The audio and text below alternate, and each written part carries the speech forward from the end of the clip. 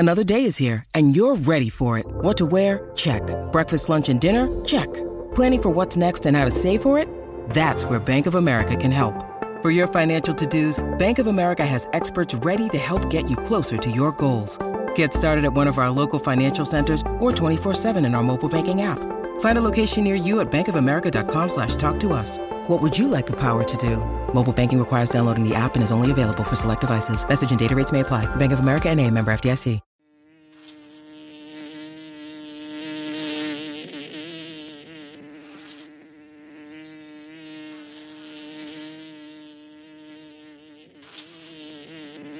This is the Music Buzz Podcast.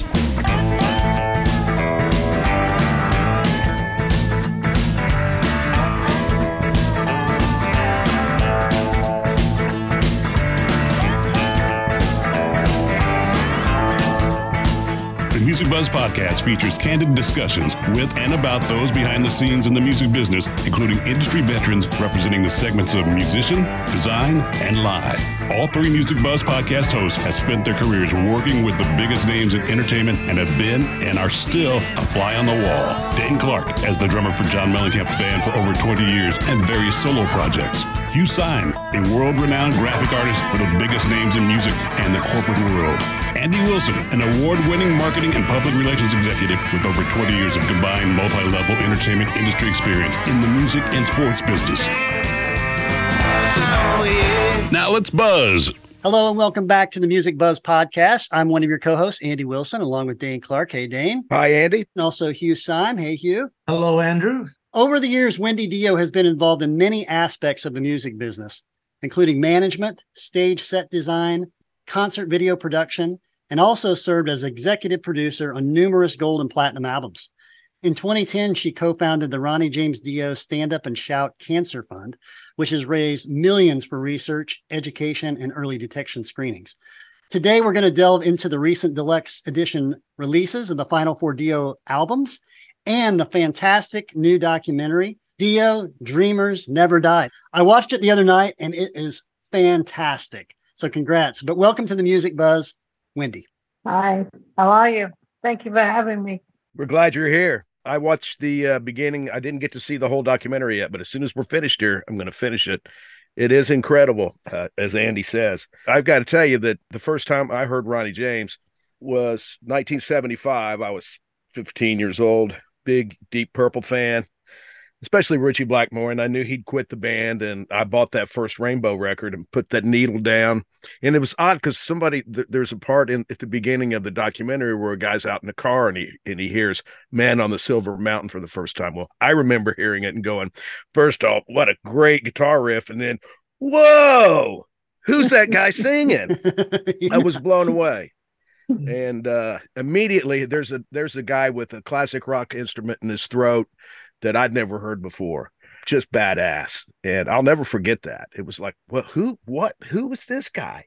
I even liked his voice with the red caps. I thought, holy fuck. Oh, when I heard that stuff this morning, I got chills when he did the song that Cher did later. Yeah. In about 64 or whatever. It was like, wow, how fantastic. Right up there with the major crooners. Yeah. Yeah. And the idea that he was an awesome trumpet guy and that breathing, that's how he never really took voice lessons, but he got a lot of those chops from playing trumpet. Just what an amazing story. I think we start there. Before we were on the call, I was talking to Hugh earlier, Wendy, and it was interesting. I watched it Friday night, watched the whole documentary. It was awesome. And as I was watching it, there were words that were coming to mind. And those words, I wrote them down. They were kindness, work ethic, giving back, mentoring, principles, all of the above. And, it was really, what a story, man. Just tell us about and I'm super picky about documentaries. Okay. I love them, but when they're bad, they're bad. This was really good. Tell us about, I want to hear your story about the process of making this documentary. It had to be daunting, but bravo to you. Please tell us the story about putting it together. Well, for many years, people have asked me to do a documentary. Time was never right. People were never right. And BMG came to me and they financed it. And they said, I figured, well, the time was right. So I interviewed a lot of different directors. None of them really right. And I met Don Argott and Demian Fenton. They were big, huge fans of Dio. They knew what they're doing. They had already done an Alec Baldwin thing and Imagine Dragons. And I really liked them. And so we started the progress. But I'm very protective of Ronnie's stuff. So I really didn't give him a lot. We were just going along, knowing each other. And then the COVID hit. So the documentary should have been done in about 2 years. It took us 3 years because we were a year downtime. But because of that downtime, I got more to know them. And then I released more and more stuff to them. And in the end, I just said, take what you want. It's all here. And we were making it. I wanted Ronnie's story, and they knew what I wanted. I didn't want, the regular documentary sex, drugs, and rock and roll, because that wasn't Ronnie. I needed people to know the real Ronnie, what he was about, the good times, the bad times, the in-between times, the real Ronnie, and also to find some gems that even the hardest fan didn't know about Ronnie. And I think we found a few gems there. But they did an excellent, excellent job. I was really happy with it. I'm really, really happy with it. Yeah, you should be. I mean, just looking at just the relationship between he and his dad, who he highly respected. But I also respect his dad for being so hard on him, because that discipline paid off. I mean, the fact that 3 hours on the trumpet is a lot of practicing. I had to for practice, a youngster, no question. Yeah, I had to practice piano for 45 minutes to an hour a day, and kind of hated my mom at the time. I love her now for having insisted. But I think it's fast. And you had some phenomenal archival imagery, which I think really drove the documentary in a beautiful way, Yeah. Was all that stuff that you had, like, personally, Wendy, or stuff I had? A lot of it came from Ronnie's mom. She had gathered things from day one with Ronnie. So a lot of the stuff we got from, she passed away, but we had gone to, when Ronnie's mom passed away, Ronnie and I went to the house and took a bunch of the stuff. So a lot of the archive stuff we got from there. Ronnie's cousin, David Rock Feinstein, who was in the Rods and also an Elf, he helped with a lot of the stuff too. So between us all, we got a lot of, that's how we got the stuff. We went through so many boxes of stuff, so many Super 8s, so many things that, had been around for a while. A lot of it wasn't stuff we used. It took time to go through, but we did go through all this stuff and found what we found for the documentary. That's true. You bring up an interesting point, which I guess is sort of kind of obvious, but all of the changes over, such a vast and long career, but we were talking about stuff that's on film or on VHS or on, tape or whatever it's on. I'm sure 45s from 1961. Yeah, absolutely.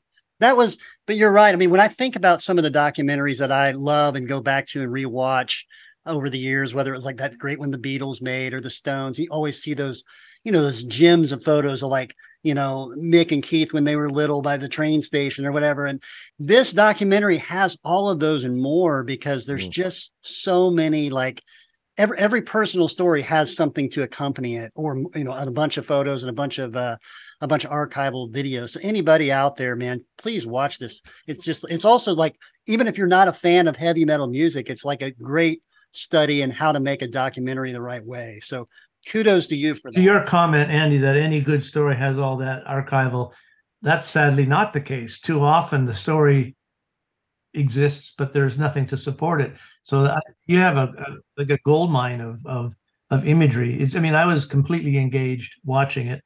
I loved his grandmother. Yes. How about that?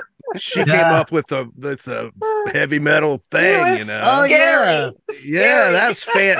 You look at that picture, you go, man, I'd be scared of her now.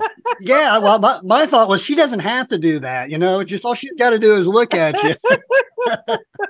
Message sent. I love the fact that other people have tried to take credit for it, when in fact you can thank his grandmother for warding off the evil spirits in her wonderfully stern Catholic way. Yeah. I got some good news today, yesterday actually, that the documentary is #1 on the music videos, and #1 also in the UK and in the US. So I was really, really happy with that news. Congratulations. Well deserved. Can't do much better than that. It's not number 2. It's not number 3. It's number 1. Damn it. Nice. Yeah. Yeah. Well, let's talk a little bit more about it. The guests that you have. I mean, look, any good story has a lot of different people behind it. And I thought you did a great job of pulling all these, these great guests together, whether it be Jack Black or, Sebastian Bach or guys, that he played with. Yeah. Rudy, we had Rudy Sarzo on the podcast a while ago. You can't find a nicer guy than that. But a lot of, Craig Goldie. Really great list of people that you lined up. I'm not surprised because obviously so many people are fans and were clearly influenced by him. But that was great too. I mean, having all of that, having all those guys part of it. It also just goes to show you, kind of like, why was he in Rainbow? Why was he in Sabbath? It's because he was an awesome guy. I mean, at the end of the day, and an amazing singer. But you kind of get the sense that even though he was an amazing singer, it's almost really because he was just such a great person. And that's the common thread that seems to weave through this too, is that he's somebody that just had a good heart. And he had something to say once he got to Rainbow status. He wasn't going to change that. And I love that part when they wanted to do that pop song, which I always thought sucked anyway, that they ended up doing after he bailed from Rainbow, that he just kept on saying the things he wanted to say. Yes. He always kept to what he wanted, the music he wanted to make and the way he wanted to do it. And he was not afraid to say, no, I'm not going to do that. And when he left Rainbow, we had no idea what we were going to do. We didn't even have any money, Right. My grandmother passed away and left me a little bit of money. We bought a little station wagon. And I said, I think we better go back to California because we were living in Connecticut. And so we went back to California, and he was working with a lot of different bands, trying to get something together. Skunk Baxter was one of the bands he was working with. He was working with some more of the Elf guys. And then that day he went into the Rainbow and met with Tony Iommi. It all changed. To that conviction and those principles, I mean, the fact that he had the bravery to say, I don't feel right in Sabbath anymore. That's a big step away from. Oh, yeah. That's it. That's a shocking. But that takes balls. Yeah. I will say the Rainbow was at the establishment on Sunset was obviously a blessed place for you. That's where you met your love of your life. Yeah, and that's where good things happened, obviously. And it's also where a lot of, to his credit and to your credit, it's also where a lot of bad things happened. It was the den of iniquity in the 80s. Yes, it was. That's when you were there all the time, Hugh, right? Yeah. I've been there twice. I visited David Coverdale once, and that's a whole other story. Holy shit! Yeah. Separate podcast. Yeah. Now, Wendy, I know you guys met at the Rainbow, but take us back with your story a little bit. Kind of like where you're from, where you grew up, and how you eventually, wound up meeting Ronnie there in the Rainbow. Well, I worked at Decca Records from when I was an intern there during my school holidays. I worked for a written novel agency, was a booking agency, and worked for a couple of attorneys in music departments. I met someone in Zermatt in Switzerland. I was there on vacation, and I came over to visit them in California, and just stayed there. And that's why I was trying to get into the film business and trying to do that, working at the Rainbow to get money, whatever. And I knew Richie and Babsy and those people from England. And when they had just finished recording Blackmore's Rainbow, but they had not toured yet. And they came in to the Rainbow, and I saw them, and they invited me to go to a party. They were having a big party up in Hollywood Hills, and so I went up there, and Ronnie started following me around, and I was like, too short for me, and just didn't even think anymore of it at all. And then we started talking, and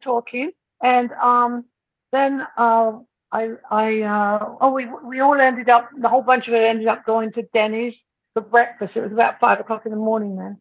And then Ronnie said, "You want to go for a drive to Malibu?" I said, "Yeah, okay." And we started talking. And I think, I really he was such an interesting person who'd talk about anything. And we started seeing each other for a couple of weeks. But then he was going on tour, and I figured, well, that was the end of it. That was it. And then he'd been gone for about a week, and he called me and said, "Why don't you quit your job and come on the road with me?" And I said, "Well, I can't do that, but I could come for a couple of weeks." And I went for the rest of my life. Yeah, beautiful. That's awesome. That's great. Thank you for sharing that. It's awesome. What is it about all the powerful female managers being British? Yourself, Sharon. Sharon.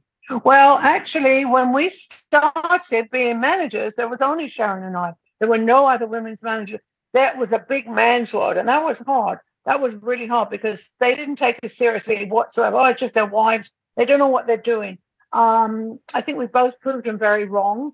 I think now there's a lot of women managers. I think they make excellent managers. They can multitask, which men find to be difficult.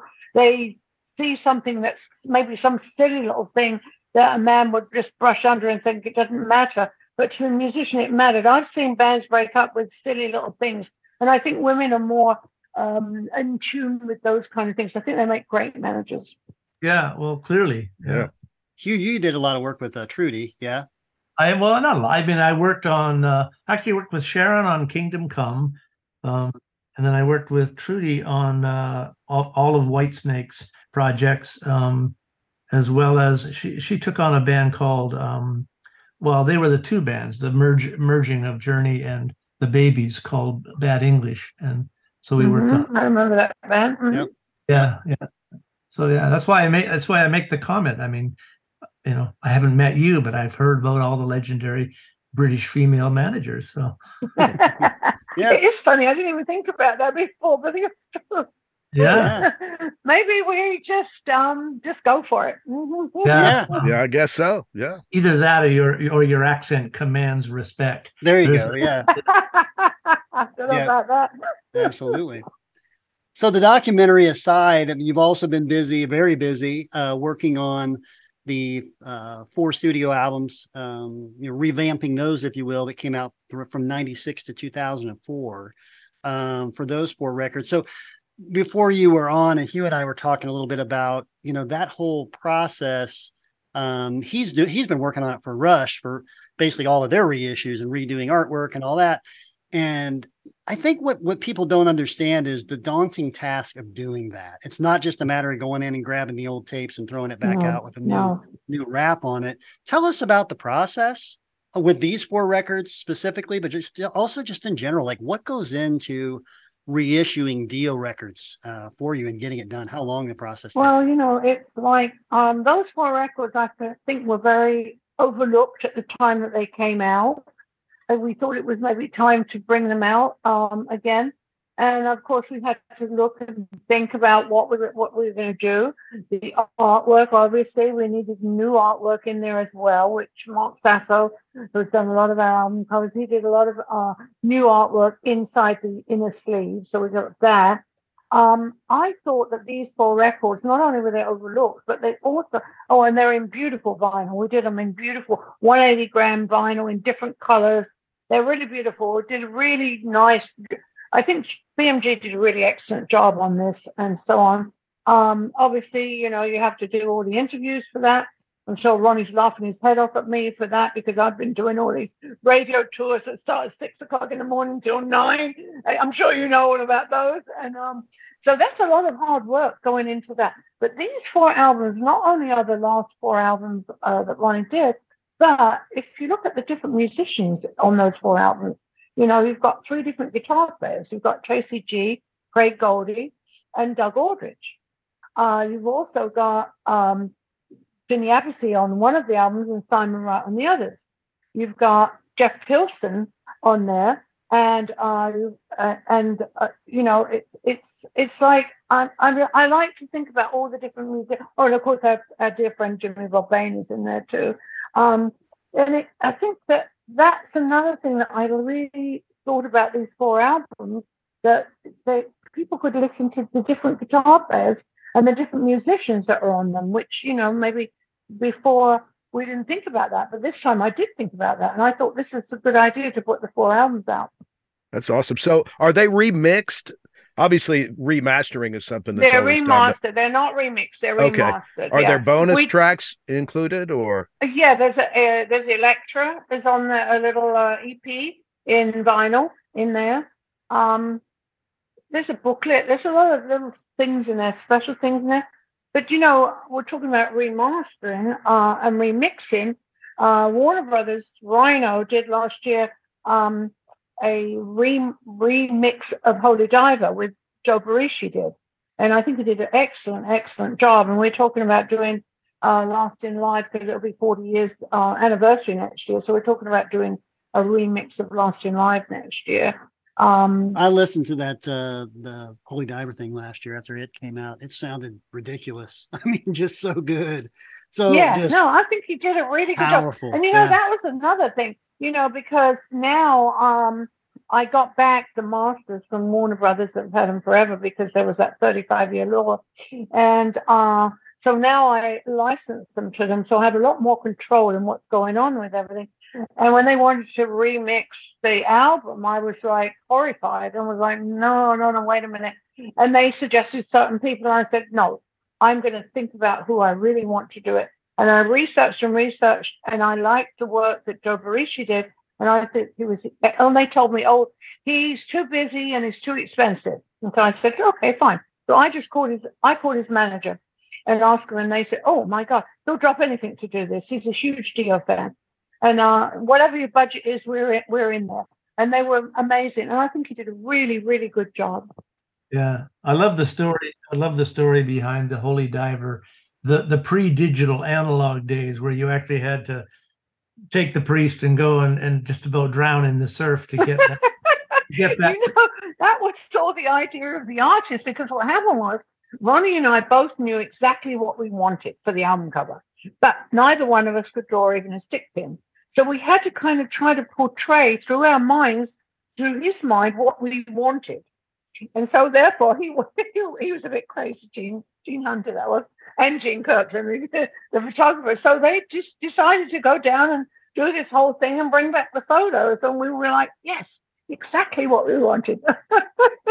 No, it was really well done. But I love that those were all the pre-digital days. You actually had to do the reference photography in real, That's the other thing. Ronnie hated it when cassettes and DVDs came in, because he said, oh, that beautiful artwork. He goes, I always bought an album because not just the music, but I wanted to see what the artwork looked like too.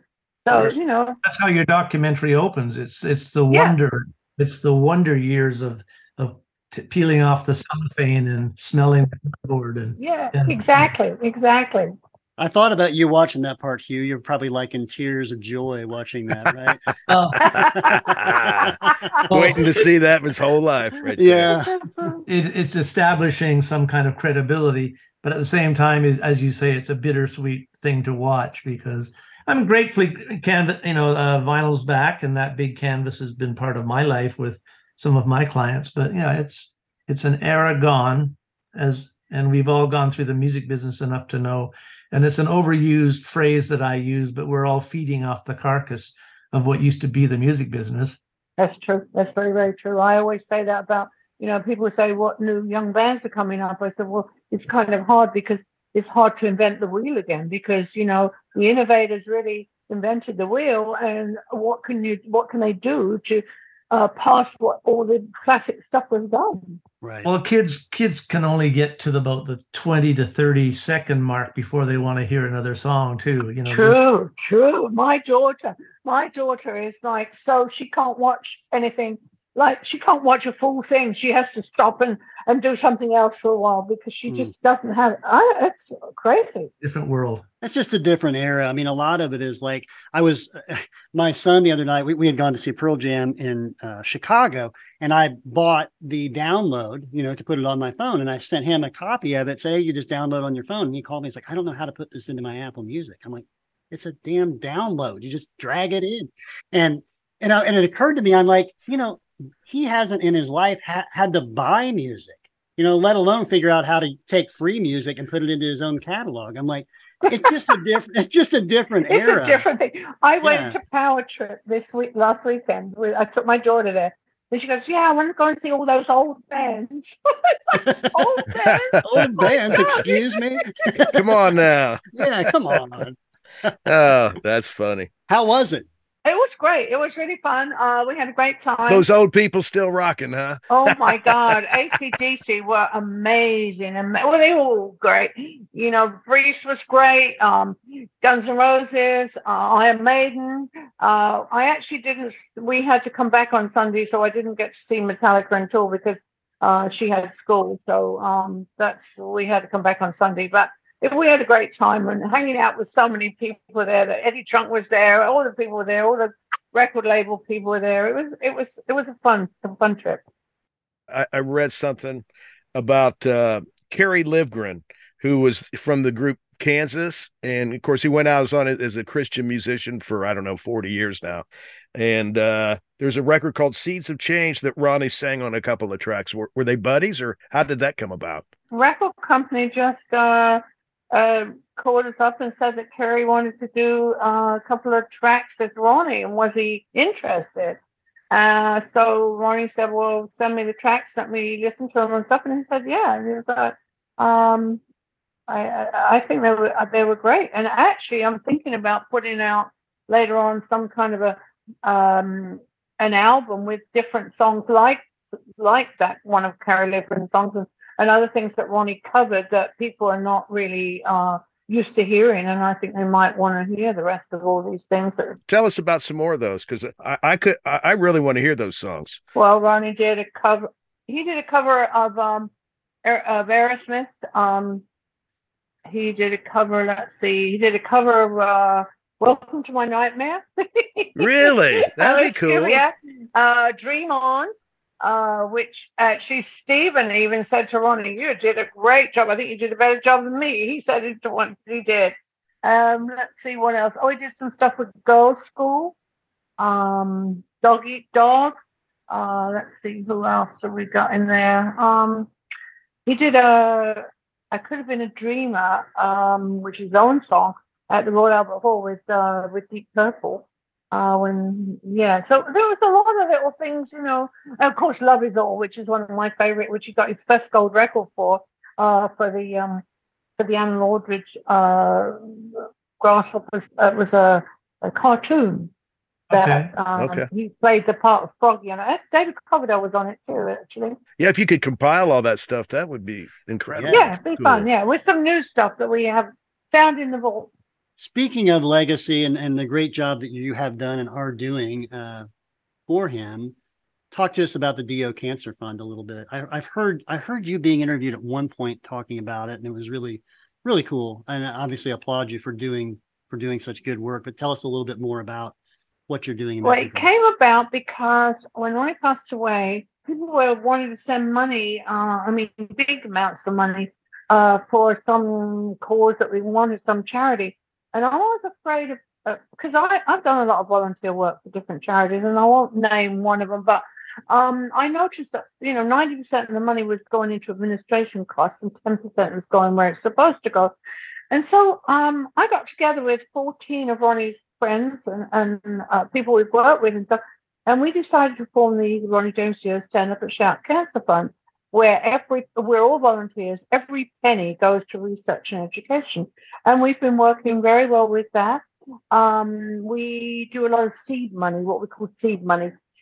We work mostly for pancreatic cancer and stomach cancers, which are very hard to detect until it's stage 4, and then it's too late. So Vanderbilt Hospital in Nashville didn't have any research whatsoever for these cancers. So we gave them $100,000 to start, and somebody else then gave them $500,000. And because of that, the government gave me $11 million grant. So we've tried to give like seed money now. We've raised about $3 million so far. We're working with Dr. Wong at UCLA right now, who's developing a saliva test for early detection of stomach, gastric cancers and pancreatic cancer, which will be great because women are pretty good about going and getting checked up. Men, no, you've got to drag them there because they don't like the finger up the butt. Yeah. And so this would be a non-invasive. So you could go to your doctor and just have a swab done in your mouth and send it away and find out if he had early detection of one of those diseases. And I think that is really good. And we're very happy to be working with Dr. Wong. As I said, we try to open up different places so there is more research. Breast cancer has come a long, long way since, but there's so many millions that have been spent on it. And so we're trying to open up to spend more and more money on research for stomach cancers, gastric cancers, and pancreatic cancers because they're a killer.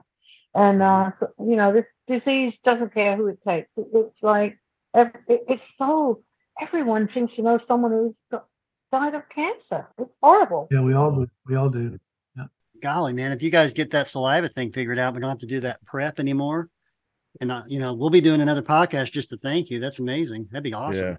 Yeah, and so we also do like 2 things a year for it. We do the celebrity bowling, which is coming up on the 16th of November. Past people have been Jack Black, Dave Grohl, Tom Morello, you name it. Those people all bowl for us. They're there. Everybody comes. If they're not working, they're all there bowling. And Eddie Trunk has a lane with all his celebrities on it. And it's a really fun evening, and we raise a lot of money. Last year, I think we raised like $72,000.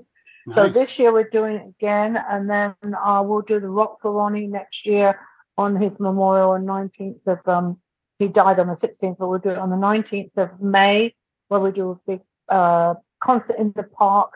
It's a daytime thing where people bring their kids, their dogs, they just sit on the grass and watch bands play. So that's another fun thing that we raise money for. Very nice. I'm busy all the time. Yeah, I guess. That sure sounds like it. Well, look, I will say what you're doing from a legacy standpoint with his music and with his memory and just all the, the cause related elements, really do applaud you for that. I mean, it's really awesome to see that you continued that. I guess it would be easy not to do it or just to do it a different way, but you really are. That's my lot in life now. When Ronnie passed away, that was what I decided I wanted. Because, after working for so long with Ronnie as his manager, his wife, and doing these things every day, it was like, I can't just stop. So the way to do it is just to keep his memory and his music alive. And for me, to just continue doing what I was doing before, which gives me a purpose in life too, as I said. It's also a testament to the fact that you said it in the documentary, you fell in love with his brain, and I'm sure his heart was very soon thereafter. But he sounds like the epitome of decency and kindness. And what you're doing is, apart from acknowledging the horrendous nature of cancer, you're also paying testament to his legacy as a kind and decent and giving person. No, I try. Mm-hmm. Yeah, he was very special. He was a special person. He did so much charity work that nobody knows about. He did so many things that for animals, for people, autism, and he just was a very, very. He taught me so much to be a kind human being, and he didn't really believe in religion because he was an altar boy, and it was the Catholic thing was rammed up his throat, and he was not, into that. But he believed in an ultimate being, and most of it, he said, it comes from your heart, and the goodness that you do will be passed on when you pass away. Well, congratulations on all these awesome new projects, and obviously, hitting number 1 with the documentary. Wow, that's awesome. That was a surprise. It was such an amazing surprise. I was like blown away. I was like, whoa. You woke up to that this morning, is that right? Yesterday morning, yeah. What a good day to do a podcast. Yeah, absolutely. And this has been fun for podcast.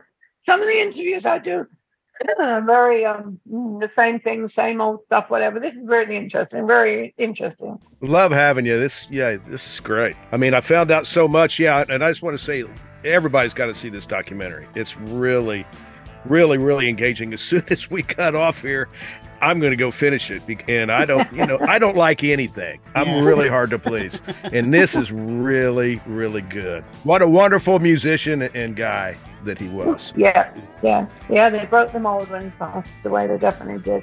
He was a very special person. Well, it takes one to know one. That's right.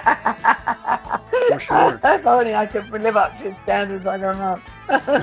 It's clear that you are. Yeah, you're doing it. Maybe you don't realize it, but you're doing it. And congratulations on it for sure. Continued success to you. Thank you for having me. Without your support, couldn't do things like this. So thank you so much. You bet. Thank you.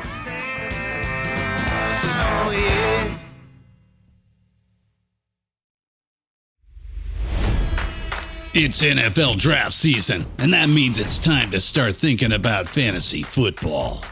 FantasyPoints.com features industry-leading experts and prognosticators using proprietary hand-charted data to help you score more fantasy points. FantasyPoints.com is the place to go for whatever kind of fantasy football you play. Whether you play fantasy football, daily fantasy sports, or do a little bit of everything, Fantasy Points has the meticulously researched content to guide you to victory.